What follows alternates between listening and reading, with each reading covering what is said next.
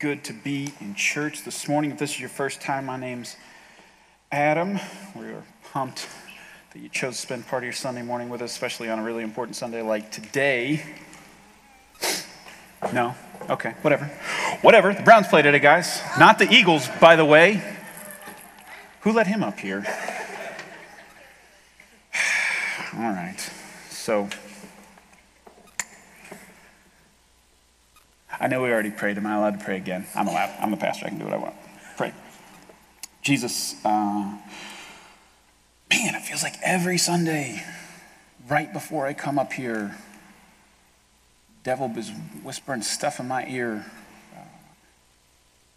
like I don't belong here. And I know I'm not the only one who hears that, Lord, so I just pray for everybody sitting here right now who has that same whisper, that your truth would speak louder and that they would listen to your voice because you want us in your presence. In Jesus' name I pray. Amen.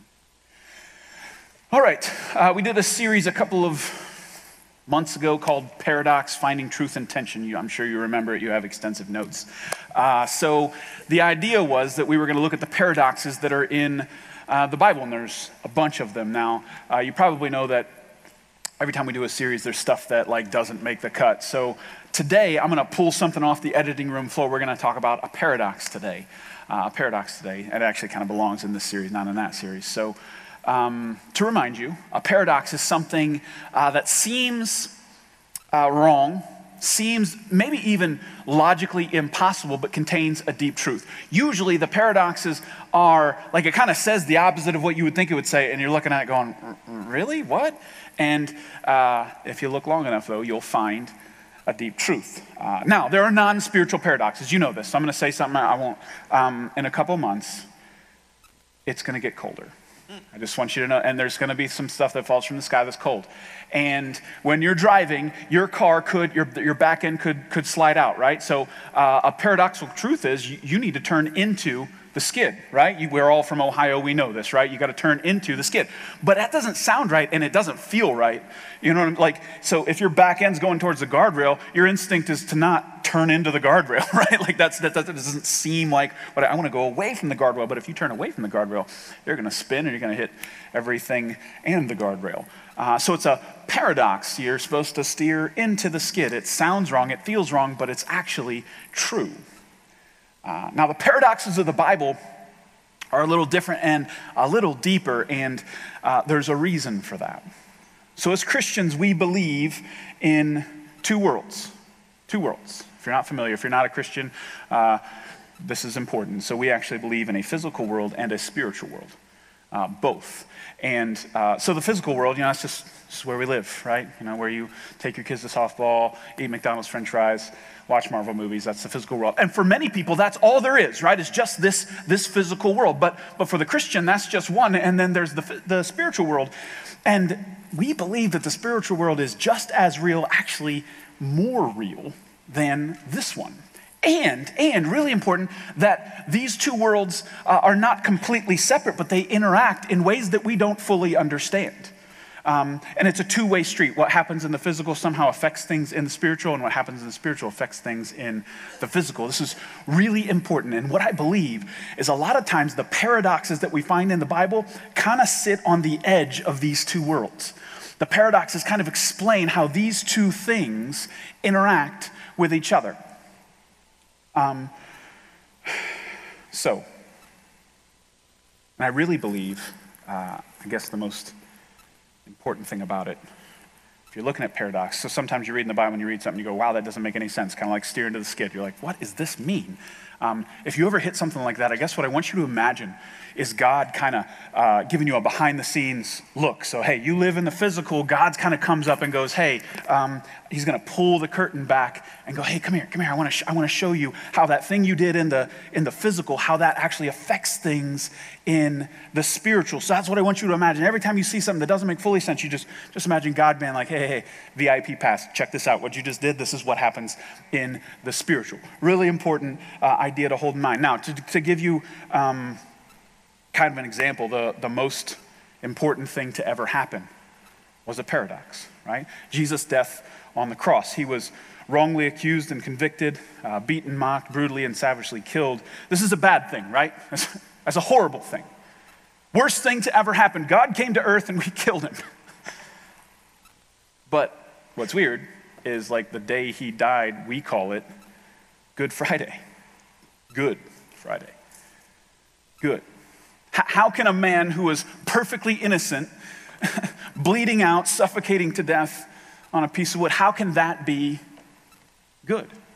If this physical world is all that there is, then it's not, right? It's definitely not. But we believe that while it was the worst thing to ever happen in the physical, it was the best thing to ever happen in the spiritual. That while Jesus was bleeding out and suffocating in the physical, he was paying for the sins of the world in the spiritual. That while he suffered in the physical, he was redeeming in the spiritual. That when he faced his greatest defeat in the physical, he was winning his greatest victory in the spiritual. That in his death, he snatched the keys of hell and gave us a way to heaven. So Jesus' death is like the worst, best thing to ever happen, right? A paradox. You look at that and you go, it's horrible, but it's also amazing. So again, when you see these kind of things in the Bible, you need to lean in. Don't back away from that, because if you believe there are two worlds, if you believe there is a physical and a spiritual, paradox are kind of helping us see how these two worlds interact. So we're going to look at a paradox today. And you've heard it before. I guarantee you've heard this paradox before. And I would bet most of you have even said it. You've said it. So it's Acts chapter 20, verse 35. Here it is. You should remember the words of the Lord Jesus. It is more blessed to give than to receive. More blessed to give than to receive. This is the thing you say to your kids on Christmas when they've opened all their presents and they have nothing left and they're sulking, and you go, but you get to give this. Like, it's better to give than to receive, right? You say that. They don't believe you.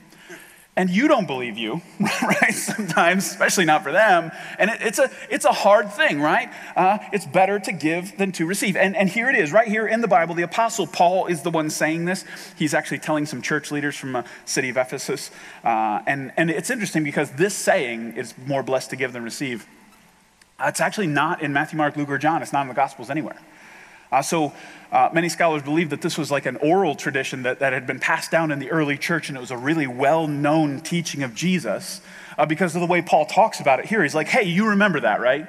He didn't say this is a new thing. He said, hey, you already know it, but you need to remember it, which is always important, right? We need to that's a true thing for us too. We may know things, but we need to be reminded of them. We need to be brought into the front of our mind. So Paul is saying, hey, remember that thing that Jesus said? That's important. It's more blessed to give than it is to receive. So I just want to point out, let's be real. It sounds wrong. Sounds wrong.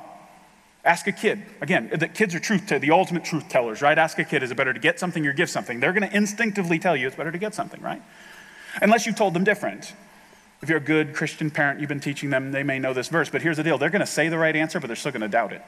You know how I know? Because I was a church kid, okay? And I still preferred my birthday over my sister's birthday. Don't care, right? And I don't know if I've told you this before, but both my sisters were born 4 years apart on the same day. Yeah, one's older, one's younger. They were both born on July 2nd. So there they are, having two separate cakes. Everybody's singing to them, giving them presents, and here's me off in the corner like a poor little orphan, sad. You should feel bad for me. I had nothing, they had everything. And I'll tell you, this verse didn't feel real. It didn't. I wasn't all like, I can't wait to give you guys some presents. Here you go. No, I was sad. It felt different. Some of you are like psychoing, and I was like, that's what's wrong with him. Okay, right. So it doesn't seem, let's just be honest about this. It doesn't seem true. Even more than that, the word blessed implies you get something, right? So it's as if Jesus is saying, hey, to get, you need to give. Hey, to get, you need to give, which again is just, on the surface, it sounds almost logically impossible. But here's the crazy part. This is not the only place that this paradox is taught. I didn't do like a scholarly study or anything, but just from a cursory glance, I feel like this paradox might be the most often repeated paradox in the Bible. Let me just give you a couple. Proverbs chapter 11, verses 24 and 25 says this, give freely and become more wealthy. Be stingy and you'll lose everything. The generous will prosper. Those who refresh themselves or those who refresh others will themselves be refreshed. So give your way to wealth. Give your way to wealth. Keep your stuff, Lose your stuff. Right? The tighter you wrap your fingers around it, the faster it's going to go away from you. The generous will prosper. Refresh others and you yourselves will be refreshed. It carries the idea of like watering a plant. You water a plant and you as a plant will be watered as well. Ecclesiastes 11:1 says this, send your grain across the seas and in time profits will flow back to you. That speaks to you on a spiritual level there, doesn't it? Like take a bag of flour and throw it into the ocean? Like what is that? So back then, if you had a bunch of grain, you could put it on a ship, send it away to be sold in a far off city, and then it would come back with your profit. But it's a little more than that. If you look at the Message version of this verse, it actually says this, be generous, invest in acts of charity. Charity yields high returns. That's interesting. So it's almost, the idea is that somehow generosity is an investment. It's an investment. And the guy who wrote this, just so you know, Ecclesiastes, his name was Solomon. He was the wisest and richest man to ever live. So if he gives you a stock tip, you should listen. You know what I'm saying? Like this is like Warren Buffett, like one of those guys. Like you give them your ear when they say, hey, this is a hot tip, by the way. So you could make money in the stock market. Maybe some of you have that. Maybe you're a little nervous right now because the next couple of months could be wild, right? We don't know. We don't know what is going to happen. But what Solomon is saying here is, hey, a safe investment is generosity. Because in some way, when you send that out, something's going to come back. And again, I just remember as you look at these verses, this is God going, hey, come here. Generosity. Over here in the physical, this is what it does in the spiritual. Every time you see verses like this, it's God giving you that little glimpse into the spiritual of how your physical acts matter over here. Luke 6:38, Jesus himself speaking says this, give and you will receive. Your gift will return to you in full, pressed down, shaken together to make room for more, running over, poured into your lap. The amount you give will determine the amount you get back. That's Jesus talking. And some of you just seem like, that's the prosperity gospel. No, that's a verse that Jesus said. That's all I did is read the Bible. He said, he said two things. Number one, he said, whatever you get back is going to be bigger than whatever you gave away, right? He just said that. It's almost like I imagined like using a container to give away and being like this, and Jesus is like, let me see that. And he takes the container and he just pours stuff in there, pats it down, pours it in, pats it down, then he hands it back to you and you're like, this is awesome. And then he keeps pouring and you're like trying to catch everything. Like that's the implication here, that you're giving, he's going to bless you over and above. And then secondly, he said it would be proportional, right? The amount you give will determine the amount you get back. Smaller container, smaller amount. That's a wild verse. Last one, Malachi 3:10 says this, bring all the tithes into the storehouses so there will be enough food in my temple. If you do, says the Lord of heaven's armies, I will open the heavens, or the windows of heaven for you. I will pour out blessings so great you won't have enough room to take it in. Try it. Put me to the test. Very similar, right? He's saying, hey, windows of heaven are going to open. You give, the windows of heaven are going to open. But my favorite part of this verse is the try it part. It's almost like God saying, come here, hey, check out how big my bicep is. It is. It's almost like he's saying, hey, bring me something heavy. I want to lift it. I want to show you how strong I am. Like that's a crazy thing for God to say because there's nowhere else in the Bible does it say for you to test God like this. But this one, he's like, hey, this paradox right here, I know it's a hard one. Try it. Just try it. It's like God telling you he's going to come through. Like you try this out and I'm going to do something with this. I'm going to move on your behalf. You're going to see it. I love that. It's more blessed to give than to receive. But here's the deal. I have something to tell you. I'm going to sit down. Is that cool? It's hot up there. I don't know why it's hot up there. So I messed up and possibly hurt you in the church. It's not something I did, it's something I didn't do. Don't freak out. My wife's like, what are you confessing right now? For the past 3 years, 3-ish, I have not taught on money, like at all. And some of you are like, thank you. But I made this mistake, and I'm going to call it a mistake with the best of intentions and the best of motives. Don't you do that when you make mistakes? Right? You did it for a good reason. And I wanted to do a good thing, but I did a foolish thing to get the good thing, and now I ended up with a bad thing. Some of you should write that down. No, this is about me, not you. So here's my reason. I'll just tell you, here's my reason. Right now, in this room, somebody's sitting here for the first time. Probably. I don't know for sure, masks and all, but somebody's sitting here for the first time. And here's how I imagine this going. They get in, and maybe it's somebody you invited, right? Somebody you invited, and you've been praying for them, like, I hope they come to church. This is going to be awesome. And they finally do. And maybe I just imagine like a husband and wife like coming in, and he's hesitant and she's all excited. She's been praying too, and here it is. He's finally found a church. And maybe they fit that description, like a church for people who don't think church is for them. This guy's coming in. He's like, church is not for me, but I'll try it. Okay, honey. And they come in and they meet some people who aren't crazy. And then they're like, hey, these people, like, they kind of look a little bit, there's some Browns fans here, like me too, and they kind of feel like, okay, awesome, step one. And the wife's kind of looking like, how's he doing? Come in, and the music. It's not a bunch of people singing with hymns where their face doesn't match the thing they're saying, right? Like, it's actually like engaging, and there's lights and there's fog, maybe too much, but like it's something, right? It's something. And again, I would say awesome. And then pastor gets up and talks about money. Not awesome. And here's what I imagine happening. The whole time she's been looking at him, now she's going to do this, and he's going to be the one. See? They just want our money. That's all it is. This is just a religious racket. They just want our money. That's all this is. And then here's the thing that gets me choked up. Like, I think about her, like her heart just dropping, and she knows what's coming because they walk out to the car. He opens the door, and he says the sentence, "We are never doing that again." And he doesn't mean Mosaic. He means church, period. And that's it. And I don't want that. I desperately don't want that.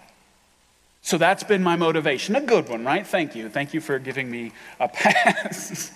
But at the same time, here's the problem. Like, I kind of underestimate God a little bit, right? I believe God can work. I believe God can actually speak through me, and I'm kind of underestimating that he can do some things here too, that maybe he can give me a way to say it that's not make it sound like we're a bunch of thieves trying to run some kind of racket. By the way, look around, we're not. We're sitting in a rented room. So here's the thing, two negative outcomes of this. Number one, I have, in a way, possibly, stolen a blessing from you by not teaching this properly. If it's true that it's more blessed to give than receive, if it's true that, man, God's pulling back the curtain here saying, hey, come here, check this out. When you give, this is what happens. If that's true, then me not teaching this properly has maybe hurt you. Now, it's not for sure, because I could teach it and you can do whatever you want with it, right? It's on you, though, the moment I bring this truth out. But I just want to say, I'm sorry. I should have taught this better. I should have figured out a way and prayed this through a little bit more rather than just saying, I want to steer away from this because I don't want that to happen. I should have. And then the second thing, I'm going to get up. The second thing, the church itself suffers. We are underfunded. Whoa. See, and now we're going to...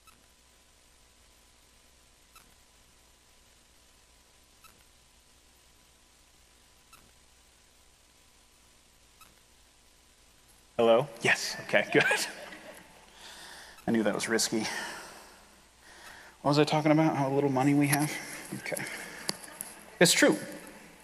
For the size church we are, for the size dreams we have, for the mission that I believe God has given us, we are. Actually, I think you'd be impressed with how much we do with how little we have. I do. I'm weirdly proud of it. But it's still not good. We try to squeeze every last bit of mission out of every last dollar. And I intend to keep doing that no matter what. But it'd be nice to have more dollars to squeeze more mission, if that makes sense. And maybe you don't.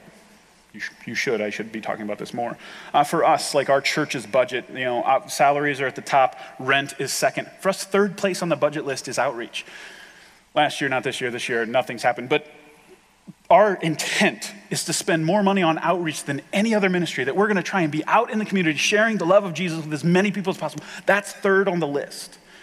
And that's our heart. That's our heart. We want to go where the people are. We want to go where the people are, and we're going to spend money to do it. So we put our money where our mouth is at this church. We just need more.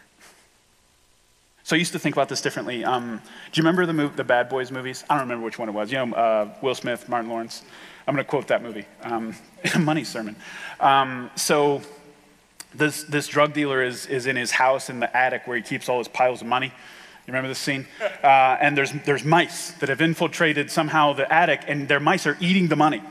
And the drug lord turns to his lackey and says, "This is a problem. It's a stupid problem to have, but it is a problem."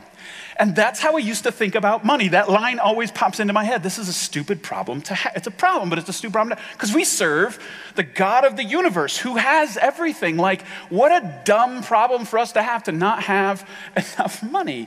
But now, as I've been thinking about this and praying about this more, I realize it's something else. It's something deeper. If it's true, again, that there's this connection between what we do in the physical and what happens in the spiritual. We don't just have a money problem, we have a spiritual problem, right? This is a little deeper than just green pieces of paper. This is a heart thing. We got to get this straight. Now, and I think the other, what trips me up, because God doesn't just bless you through generosity, right? So I just got done telling you, hey, I believe that when you give in the physical, something happens in the spiritual. That something gets activated over here when you give in the physical. I believe that. But I don't just believe that God blesses you through your generosity. I believe God builds his kingdom through your generosity. That God blesses other people through your generosity. When the tabernacle and the temple get built in the Old Testament, God could have just come down and said, boom, there it is. But he didn't. He worked through the generosity of his people, and they participated in what he was doing on the earth. God works through the generosity of his people. That's just the way he does things. And I guess what I'm saying is I would hate that the limiting factor of this church would be our generosity level. Wouldn't that be lame? That would be the thing what a ridiculous thing to be the one thing that holds us back, right? Like, hey, do they have passion for God's mission? Yes, we do. We have passion for that. Hey, do they blast through tradition and comfort to do whatever God's called them to do? We do, man. We will punch through anything. We don't care about that stuff. Do they strive to do things with excellence and skill and really care about that? Man, yeah, we are all about that. Do they have enough money? No. Well, that's dumb. What a dumb thing to hold us back. And I actually was thinking about it. I think Satan and his minions are scared of that. What if Mosaic gets a hold of generosity? That's what I was starting to think about. Whew. Man, look out. So, been very ethereal and up in the air, up in concept and ideas so far, and that's easy. Let me drop it down to the ground here and talk to you about your generosity. This is the part that I get nervous about. So let me move some stuff. Let me give a disclaimer. If you're here for the first time or you're not a Christian, you're good. Just relax. Matter of fact, let me say this way. If you're the husband sitting next to the wife, don't give her the look yet. Hear me out. Can you give me a chance? Hear me out. So if you're not giving, like if you, whatever your income is, if your generosity, if your charitable giving like is at zero, and you go to the tax people and they say, hey, it's like, what'd you give away this year? And you're like, none, okay. Or if it's a little number, I'm going to guess 4 reasons. I got 4. There might be more. I just went down. Number 1, you're not a Christian. You just might not be a Christian. And that's cool. Why would you be generous, at least towards spiritual things, if you're not a Christian? 2, you're new or newer here, and you're still feeling things out to see if we're crazy. Fair enough. 3, maybe you are a Christian and you do call Mosaic home, but you don't know, like, either that you should give or how much you should give. And that's a fair thing. I just want to say, I'll own that because I didn't teach it properly. Maybe you're sitting there going, I don't know, you tell me, man. And I'm like, I should have told you, I'm sorry. And then number 4, you do know. You do. You go here, you are a Christian, you know, and your reason is that you actually don't believe God when he says he's going to bless you. And I just want to say, I get it. This is a scary thing. I think that's why God said to try it. But those are the 4 possible reasons why you would say, I don't give or I give very little. So let me address each one individually. If you're not a Christian, we don't want your money. So if you're sitting here saying, I don't trust Jesus, I'm just kind of here checking things out, man, we do not want your money. We want something for you, not from you. We want something for you, not from you. We are here. I hope you can stay and like listen and decide. Man, wonder what is it about these people, man? They really do believe like this God. They really believe about this Jesus guy. Like, I hope that you can stay and that God will work in your heart. I hope you're open to that. We want something for you, not from you. Second, if you're like newer to Mosaic, but like you're a Christian, I get it, man. Check things out. Ask questions. I know you got to like wait like how many months before they pass around the Kool-Aid that I don't want to drink, right? Like I get it. Like figure it out. You do your thing. You do the right, because that's smart. You don't just start giving money to somebody you don't like. That I get it. Now, if you are a Christian and Mosaic is it, this is your home church. Like, this is the place where you worship God. This is the place that's supposed to be like your church family. Your kids get served here. You get to worship here and hear God's word taught here. If that's you, and you don't give very much, or you give a little,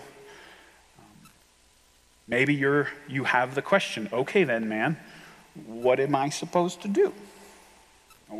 Tell me what I'm supposed to do. I guess here's my disclaimer. The moment you ask the question, you better be ready for the answer, because then you're accountable for the thing you know. So plug your ears. I'm just kidding. Don't plug your ears. Now, if you grew up in church, I know what some of you are thinking. Oh, I know the answer to this. It's the tithe, right? That people use that word, that tithe word.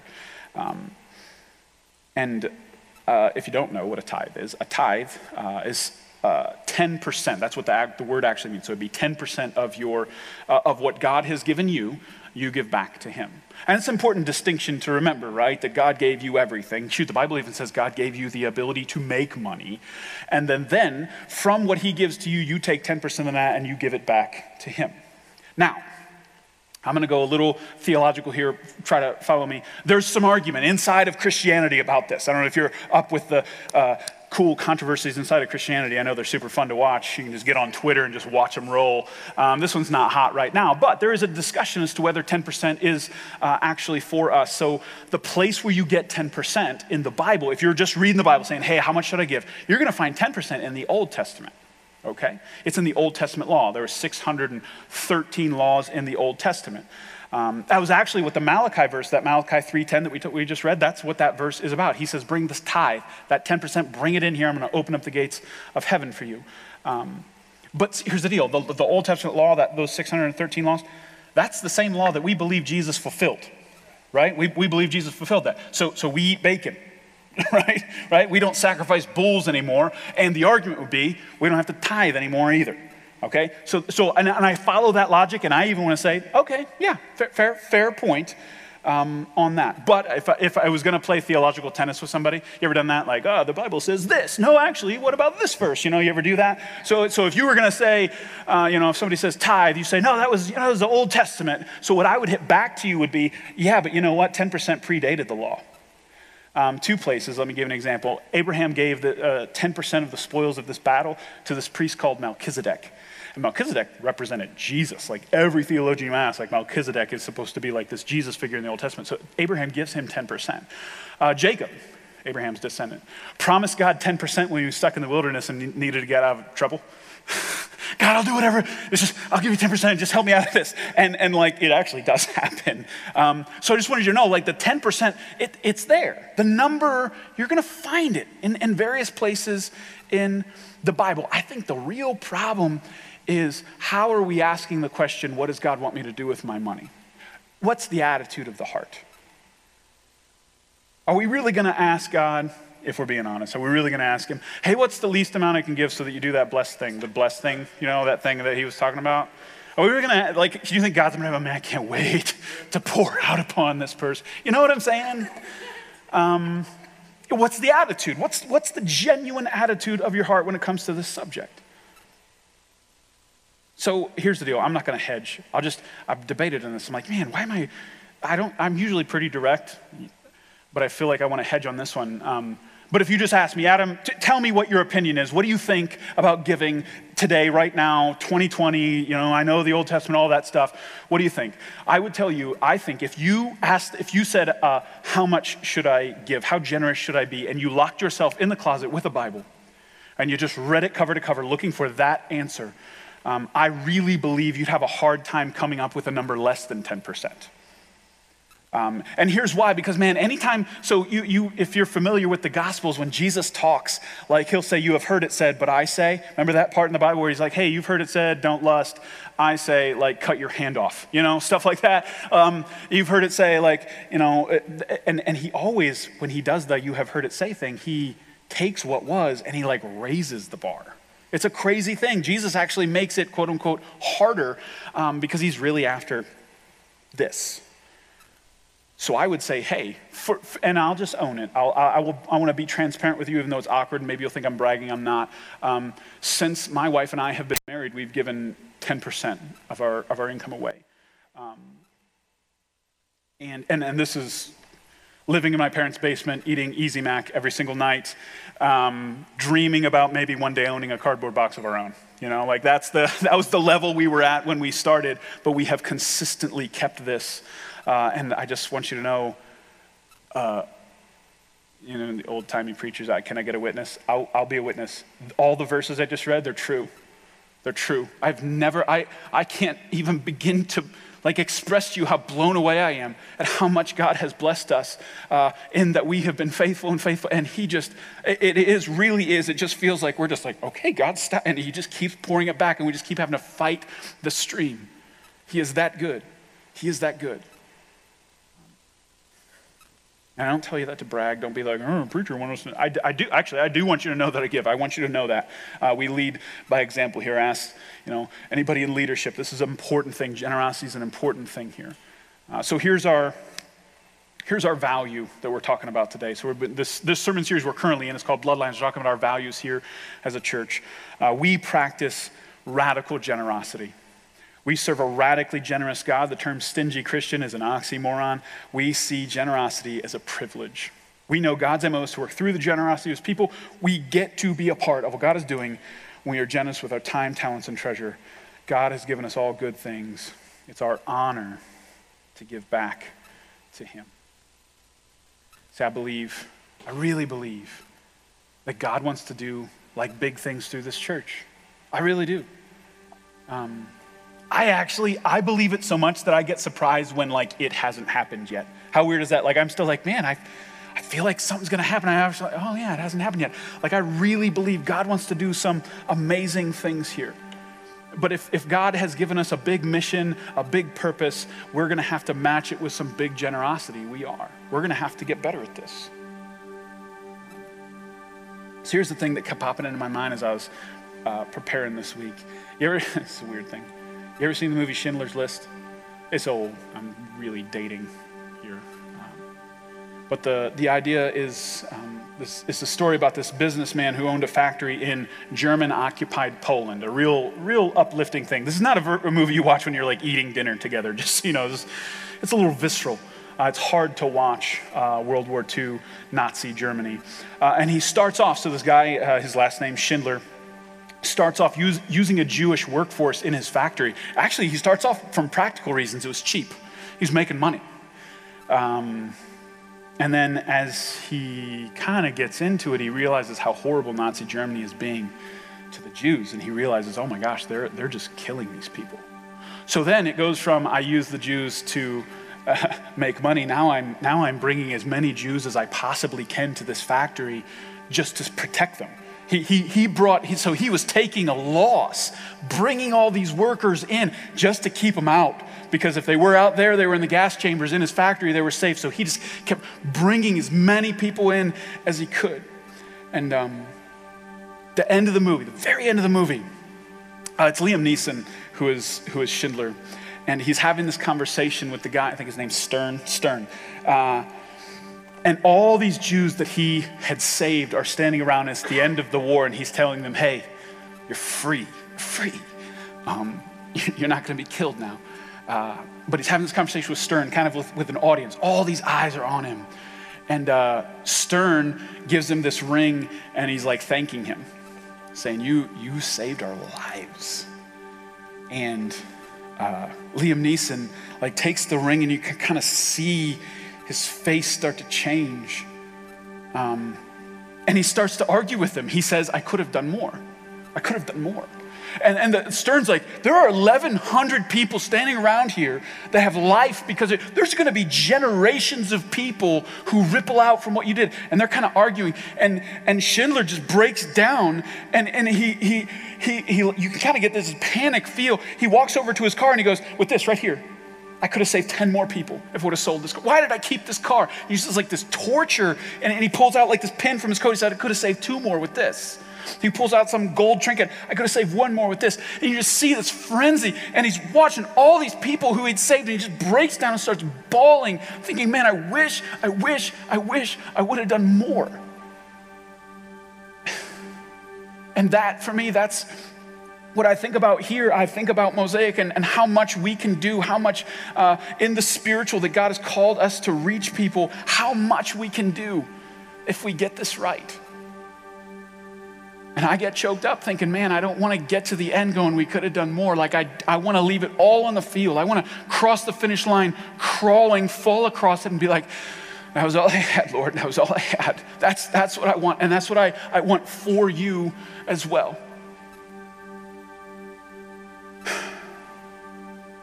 So I'm gonna invite the worship team. You guys can come on back up. And I guess I want to put it to you.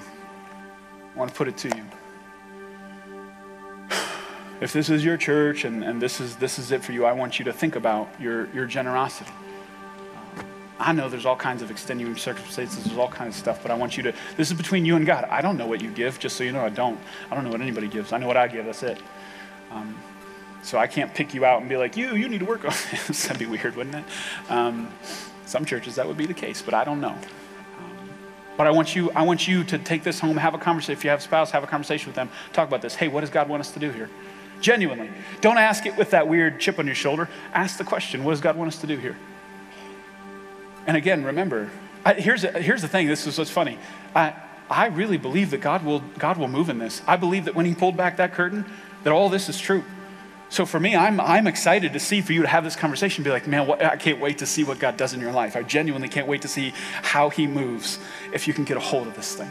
I can't. Pray with me. Jesus,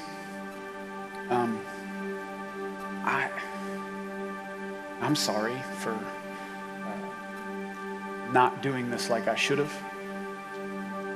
I know this is pleasing to you. I want to be bold and do what you've called me to do, Lord. So forgive me for not leading like I should have in this area. And I pray for everybody here, Lord. I pray for that person who's newer, who's sitting here going, nice, this is my first time, Lord. I pray that you would move in their heart and help them to see that it's not the way it feels, but they would be drawn back anyways. I pray for the person right now who's sitting here, whose heart's still a little hard, that they could even feel the hardness around their heart going, I don't like this. And Lord, I pray that you would move there as well. I pray for the bravery to jump, Lord, the bravery to try your bicep on this thing, the bravery to try your strength on this thing, to jump out and say, we're going to be generous, and then watch you work. Lord, I pray that you would show yourself. I pray that you would do it in a way that's so obvious that the people who experience it would be just overwhelmed with gratitude that they got to experience you moving. In Jesus' name I pray.